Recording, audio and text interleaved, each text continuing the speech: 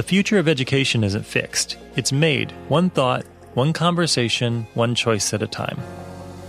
I'm Bernard Bull, your host, and I've spent most of my adult life thinking, talking, and writing about the future of education, struggling to figure out how I can help create a more hopeful, humane, and inspiring education system.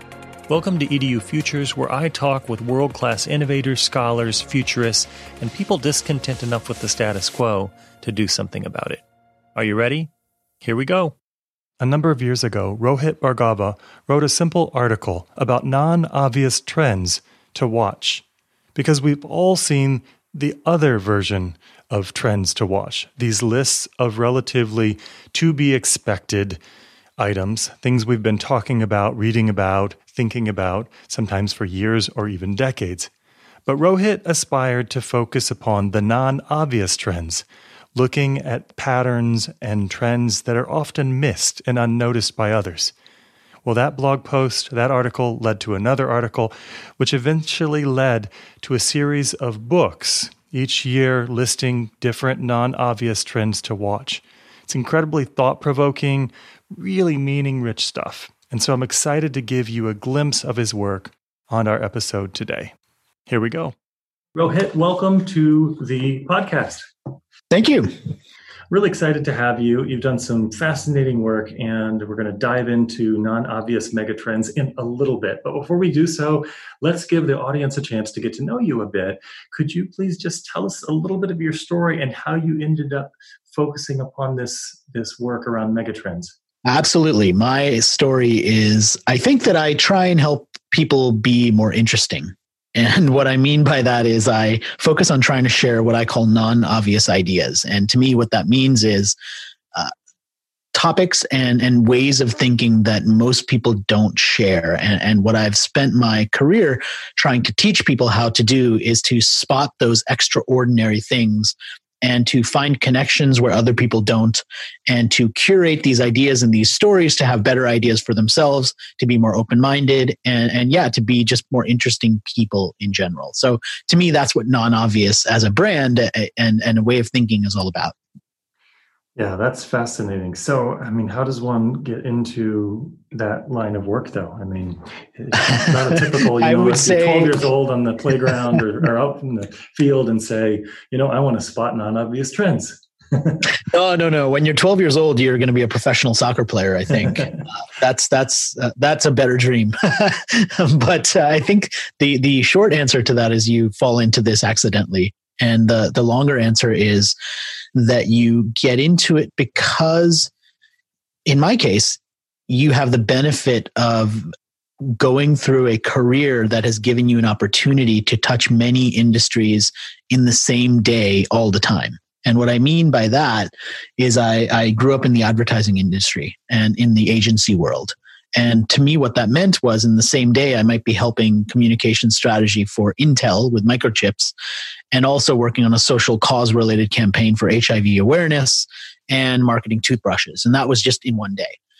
And because I grew up in that sort of fast-paced environment with many industries all at once, I became adept at paying attention to what mattered most about something. I mean, I didn't have the time to become a 20-year industry veteran of selling breakfast cereal. I had to figure it out quickly. And anybody in that agency type of environment has to have that type of skill set to be successful. And what it taught me was how to pay attention to what really matters and to filter through the noise. So as we get into this, it's fascinating that you came from the advertising space. I actually have done a lot of work around forecasting for different organizations and have developed my own little system. I don't know if you even call it a system because it's really just kind of looking for patterns and synergies across organizations and contexts and the like. But coming from an advertising standpoint is really intriguing. I'm imagining that you're working with clients across multiple industries, so that gives you an opportunity to begin to notice some of these patterns, I suppose. Yeah, I think that you do end up noticing some of the patterns, but I think that at its heart, good advertising or good marketing is about understanding how persuasion works and being able to tell a story. And both of those things, I think, turn out to be really useful skills for understanding the way that the world works, because you're paying attention to what influences someone to behave in a certain way, to make the choices that they make, to believe something or someone instead of something or someone else. These are all the sorts of things that relate, I think, peripherally to the world of marketing and advertising. Yeah. So talk a little bit about that shift from advertising directly into this work. How did that happen for you professionally? For me, it started with me writing a blog post that went viral back in 2011. And so I had been blogging at that point for about 6 or 7 years already. So I built up a pretty decent sized audience at that point. Having started a blog in 2004, that was way early. So there were not that many of us. So if anybody was reading any blogs, they were probably reading mine and a few others, because we were just early. And when I published this blog post in 2011, I called it Non-Obvious Trends. So non-obvious at that point wasn't really a brand. It was just a way of describing what these trends were. And I tried to set them apart from all of these other trends that I was reading near the end of the year, because everything that I was reading seemed to me to be blatantly obvious. And so I tried to spotlight things that I thought were not that obvious. And that's kind of where it started. In that blog post, it had a PowerPoint presentation attached to it, sort of a 15-slide presentation. That went viral, had hundreds of thousands of people watching it and sharing it. So then the next year after, I thought, well, it did really well. I should probably do it again. So I did a new version of it in 2012, and that was the second time I did it, and that went even more viral. And then the third year, I said, well, let me turn it into an ebook and put it on Amazon. So I did the same blog post, and I also did an ebook, and that became a bestseller on Amazon.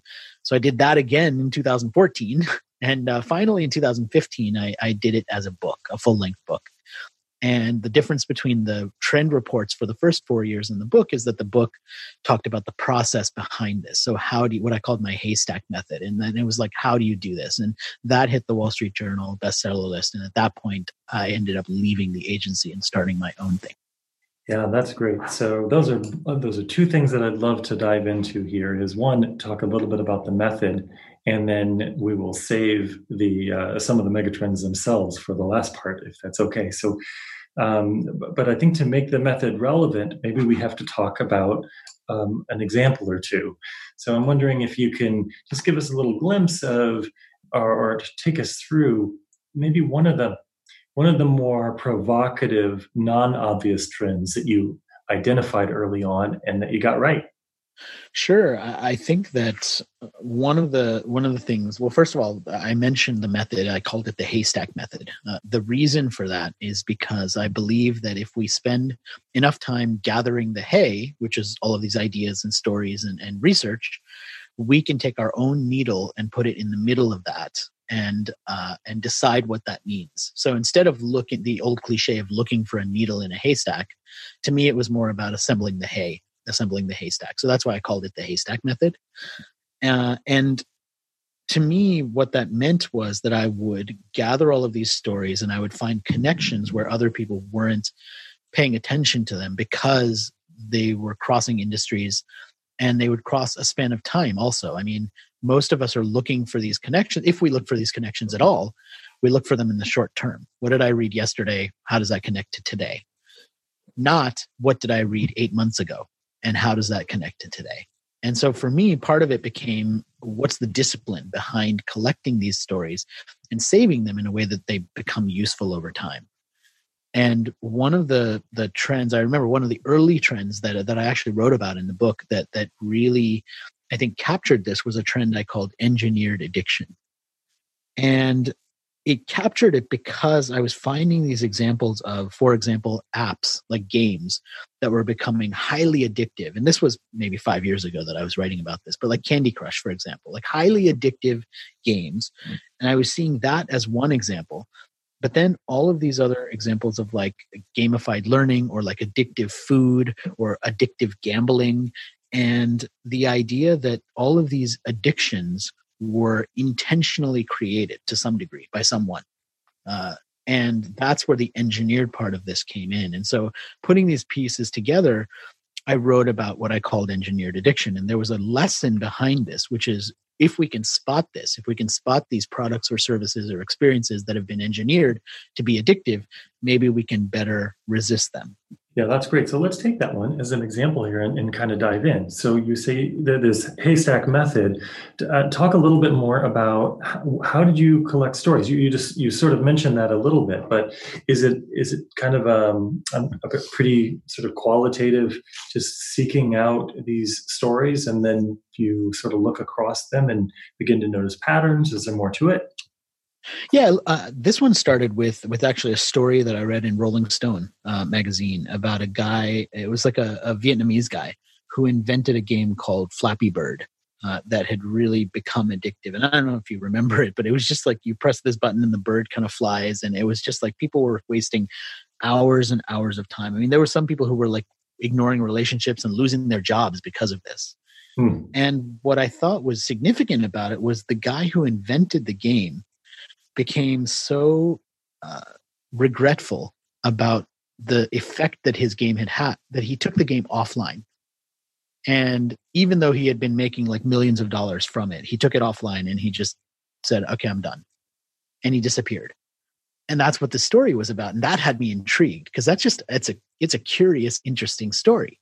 So I saved that story. I didn't know what the significance was. But again, this was me kind of saving it and moving on. Later, I read a couple of other things. I read a book called Salt, Sugar, Fat that talked about how there's like a bliss point for food that makes food addictive. And then I read another book that was all about research into, from an MIT anthropologist, research into gambling and how machines make us addictive in some ways, and also how we become addicted to social media. And so all of these things were examples of this from multiple points of view. There were games, there was food, there was gambling, and those were the levers that then eventually started to connect into a broader, bigger idea. Yeah, that's really, really interesting. And I think I can relate a lot. This is sort of, I feel like a story collector, and Yeah. and then you sort of fall asleep and they come together in the morning. That's great. In terms of a time frame, talk about, just for those that are listening, and I do teach a doctoral course on futures and forecasting, and talk about this quite a bit. And I learned that early on, I would have all sorts of different methods to try to help people improve their capacity to identify trends and patterns and the less obvious ones. But then I realized you have to just go do it. Like, it's one of those pieces that just requires actual deliberate practice of collecting stories and creating space and time to think about it. So for you, what does that look like? Like, for this engineered addiction, is this over a period of weeks or months or years, or what's the time frame look like? Is it a pretty just organic process for you? Is it something you do in a structured way, like you're a student and you're kind of designing your own course? It was very specific in terms of the time frame for me, only because I had this annual deliverable of a new version of the book. So from the point when it turned from the report into the book in 2015, what I didn't mention is every year since then, I did a new annual version of the book that was printed and published. So what that meant was every January, my clock would reset. I would start to collect stories. I would start to go through them as the summer began, the summer in the US. And then I would start writing, doing the research. I would eventually deliver the final manuscript around October. It would get printed and distributed around November time, and it would come out in December, right before the new year. So it was an annual process. For 5 years, that was my annual process, because I had this deliverable that had to get out at a specific time, because then the book went into the airports. Everybody wanted the latest trends for the next year. So there was a very cyclical nature to how I would publish them. Yeah, that's great. And did the first publication, did you self-publish that? Did you go through a publisher? And how has that changed for you? Yeah, this is interesting. This was kind of my entrepreneurial story. So I had done my first 2 books with traditional publishers, which were not this non-obvious book. I'd done 2 books before that were more kind of marketing books. And for this book, I didn't want to do that process. And also, I knew no publisher in their right mind would ever agree to let me republish the same book every year, because that means your window to sell the previous version is only a year, which stinks. And so I knew no publisher would want to do that. So I actually built my own publishing company just to do this. And when I did that and I figured out all the distribution and I did everything and I hit the Wall Street Journal list, I had all of these authors who were friends of mine who were getting deals with big publishers saying, well, we saw what you did and we like that. And so they started asking me if I could do that for them. And that ended up creating a company for me, which is now Idea Press, which is one of my entrepreneurial companies that I launched with my wife. And that's become a pretty big publisher. I mean, we've done almost 50 books now and some top tier books, multiple bestsellers, and it's kind of become a independent publisher. And that was born out of that initial idea. Interesting. And in terms of the publishing, what is there something that all the books have in common? Yeah, they're all business books. They're all nonfiction. So we don't do cookbooks or kids books or anything like that. And the thing I think they have in common is that they all do have this thread of really powerful ideas, really unique, something that has to be out in the world that I believe in. I mean, that's still kind of the filter for what we choose to publish. Do I love the idea and the concept, and do I think it's important for that to be in the world? Yeah, I'm also curious. I mean, given that part of the reason you went this alternate path was because the existing publishing industry just didn't fit the style of what you wanted to do. Their sales cycle and all those things didn't work. So I'm wondering if in your publishing company, if you create space for similar kinds of authors, for people that want to sort of try outside the box approaches. We do. We do indeed. We've done all sorts of things with books that a lot of publishers wouldn't. I mean, we have a book called Transparency Sale that actually has a red translucent cover. We did another book called Close Deals Faster, where we printed a unique code in the inside of each book so that somebody could download special software, like access to a special thing. We've done large format books. We've done full color books. We've done smaller format books. I mean, lots and lots of variety. Yeah. I've browsed the site, and there's some fascinating books for people to check out. I have a few that are going on my list. Yeah, and some great authors too. I mean, we have just some great best-selling authors who really could have gone anywhere with their new book project and chose this model because they like the independence and entrepreneurial belief behind it. So I have to ask, and this will bring us back to some of the megatrends. I do want to get to education specifically. I've done a lot of my own consulting work over the years with publishers, and because of the sort of education publishers who are trying to reinvent themselves, and so many of them don't even call themselves book publishers anymore. They call themselves education companies or something like that. So I'm wondering, in terms of the non-obvious trends, if you have anything for that industry that you've noticed or some patterns. Yes, I mean one of them actually led directly to a whole publishing initiative that we have going on right now, which is this trend of instant learning that I know we're going to talk about. And it's this idea that people expect to be able to learn almost anything faster now because they have access to everything at their fingertips. And one of the things that it inspired, and this I think is a good example of taking a trend, which sometimes feels very academic and research oriented, and turning it into action. And so what this instant learning trend resulted in for us was that we launched an entire guidebook series that is meant to compete with the dummies guides. And they're called the non-obvious guides. And the idea behind them is sort of encapsulated in the tagline, which is like having coffee with an expert. And instant knowledge and this idea of like sharing instant knowledge and acquiring instant knowledge was the trend. And that's what these books allow people to do. And so there was an example of us kind of taking the trend and turning it into something. Yeah, well, that gives us a great introduction then into the education space. And I know that a lot of my listeners most of them, maybe all of them, are working in the field of education, and there is no shortage of top 10 lists of trends in education. You can find those all over the place. I tend to produce my own once a year, but there are tons of sites. But most of the items on that list, as you rightfully noted, are pretty obvious. I mean, someone's going to say something about artificial intelligence and machine learning. Someone's going to say something about blended and online learning, even though it started decades ago. Right? We'll get some of those trends, but maybe we can dive in and talk about some of the ones that you find most interesting that are likely to have an impact on education and schooling. Yeah, look, there's so many. I mean, I would say there's another trend I wrote about called revivalism, which is the desire for us to go backwards in time and kind of bring back these analog experiences that we knew, whether it was vinyl music and listening to that again, or making puzzles and playing board games, or all of these things that have kind of happened since the pandemic. There was another trend I wrote about called amplified identity, which is this sense that who we are online becomes an extension of ourselves to the degree that we want to amplify what one element of ourselves for a certain platform and perhaps a different element of ourselves for a different platform. So it's entirely possible that I am a different person in many ways on LinkedIn than I am on Twitter, than I am on Facebook. And these are all parts of me, parts of my personality, but I choose to dial one up for a specific platform versus a different one. And so what relationship does that have to now how I choose to learn something, but also how I share what my credentials are? Because part of higher education, at least, is the idea that part of why we're learning certain things is to be able to credential ourselves as experts in a specific space, so that we can enter that space and have credibility with others who are in that space as well.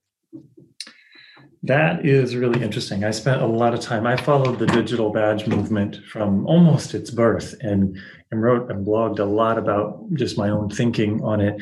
And one of the things that shifted maybe 4 or 5 years ago, there started to be a number of people who are paying more attention to the intersection of micro credentials, emerging kinds of credentials, and just what you're talking about online identity management and this notion of identity. So for me, there was kind of this click, this item that clicked in my head, where I realized that so much of education, it's sometimes less about learning, and it's more about almost like the fashion industry.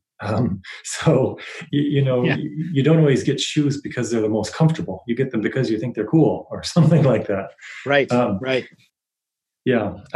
So this amplification of identity, or this identity amplification, that's really intriguing. I think there's some fascinating possibilities there.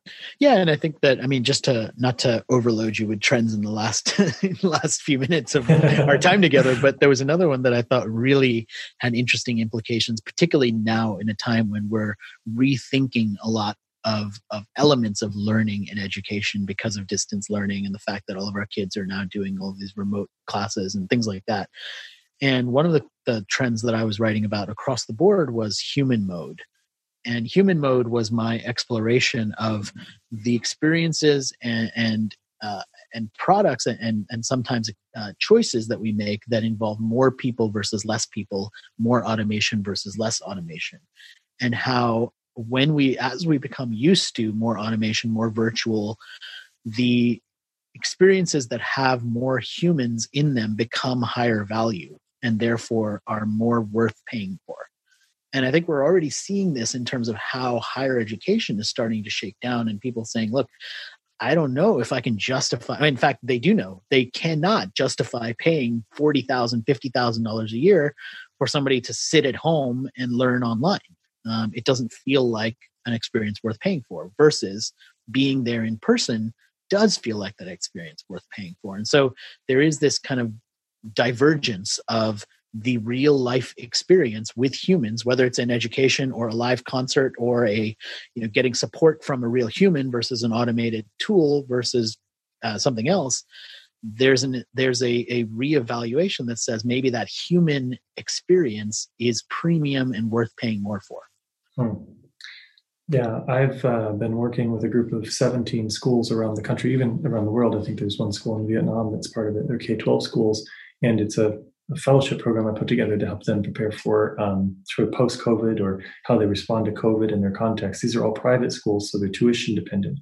And this is exactly sort of what they're grappling with, is the number of parents who are saying, yeah, it's great that you adapted and you responded, but I just can't justify paying tuition for me doing half the work at home, what they feel like as a parent, and my students or my kids jumping in on Zoom 3 hours a day and doing some other work. I'm wondering how that plays out, though. So the one angle on that is it's a premium cost, but does that likely mean, from a trend perspective, that it's going to be the minority option, that the majority of people will choose the more affordable automated, and that the human will be for the wealthy and limited population? Or do you see that trend going another direction? Well, I think that is certainly one way it could go. I think the other more perhaps optimistic way of looking at it is we will give more attention and more of ourselves to those experiences where we are there in person. So if, for example, we have public schools going to a 1 day on, 1 day off type of schedule where some days you have students going into school and some days you don't, so that we can keep social distancing, which is one model that people are thinking about. The days when those students are in school are going to be way higher engagement as a result, perhaps than any of the days when they were in school, when they were going to school every day, because it's fewer moments. So part of it may be the scarcity of it. Part of it may be, yes, people who can afford it will pay for it. And yes, that is a potential thing we need to look out for in terms of the inequality of that. But I think the other thing is just from our attention, we will pay and give more attention and more of ourselves to those experiences, because when we are there, we will really, maybe not kids, but when we're adults, when we're there, we'll really want to be there. And therefore we will not check out maybe as much as we used to.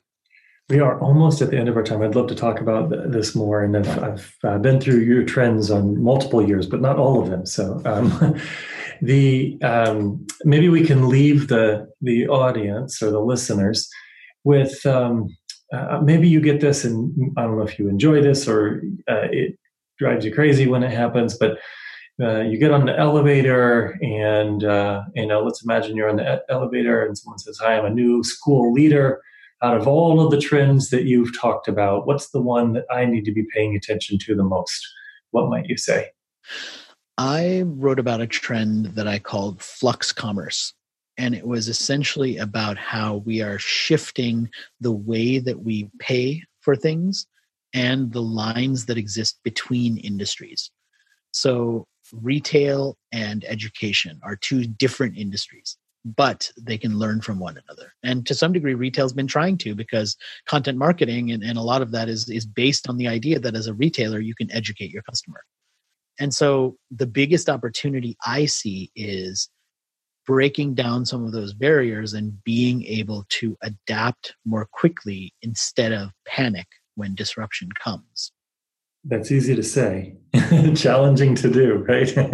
Yeah, it is. But I think what helps is not shutting your mind to what's happening in other sectors, right? So if you're able to listen and pay attention to things that are outside the world of education, even if you work in education already, you're ahead of a lot of your peers who are just looking at their own industry and really kind of putting tunnel vision on themselves.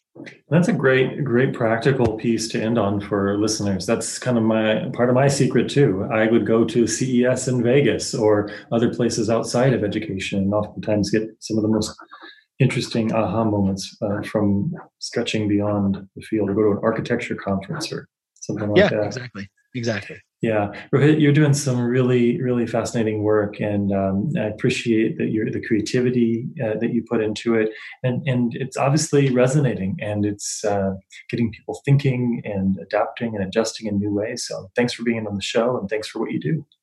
Yeah, thank you. And if it's of interest for your readers, I do share every week the most interesting stories of the week. And so we'll make sure and put in the show notes like how to basically get on that list, because every week I'm curating through hundreds of sources of media and just sharing, here's what I think people should be paying attention to every week. And so if that's of interest, I just publish that every week anyway.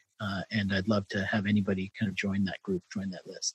Yeah, we'll definitely do that. We'll get that in the show notes and a couple of links to the book and website and anything else that you have, we'll put on there.